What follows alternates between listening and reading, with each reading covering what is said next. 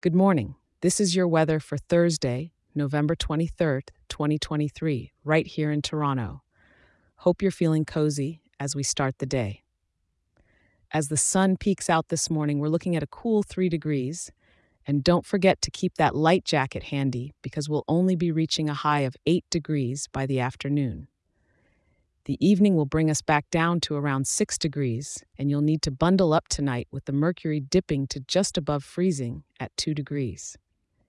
It's looking like a gray canvas overhead with broken clouds covering 82% of the sky. While it's mostly cloudy, those glimpses of blue might just make a cameo, so don't lose all hope for a little sunshine. The wind's coming in with a punch from the northwest at around 13 kilometers per hour. With gusts, you'll feel hustling through the streets up to 19 kilometers per hour. Make sure you're holding onto your hat. You won't need an umbrella today. No rain in sight. Instead, the ground will stay crisp and dry underfoot, echoing the shuffle of your steps as you go about your day. Now, even though we're in the thick of November, Toronto's charm isn't dampened by a bit of cloud or chill.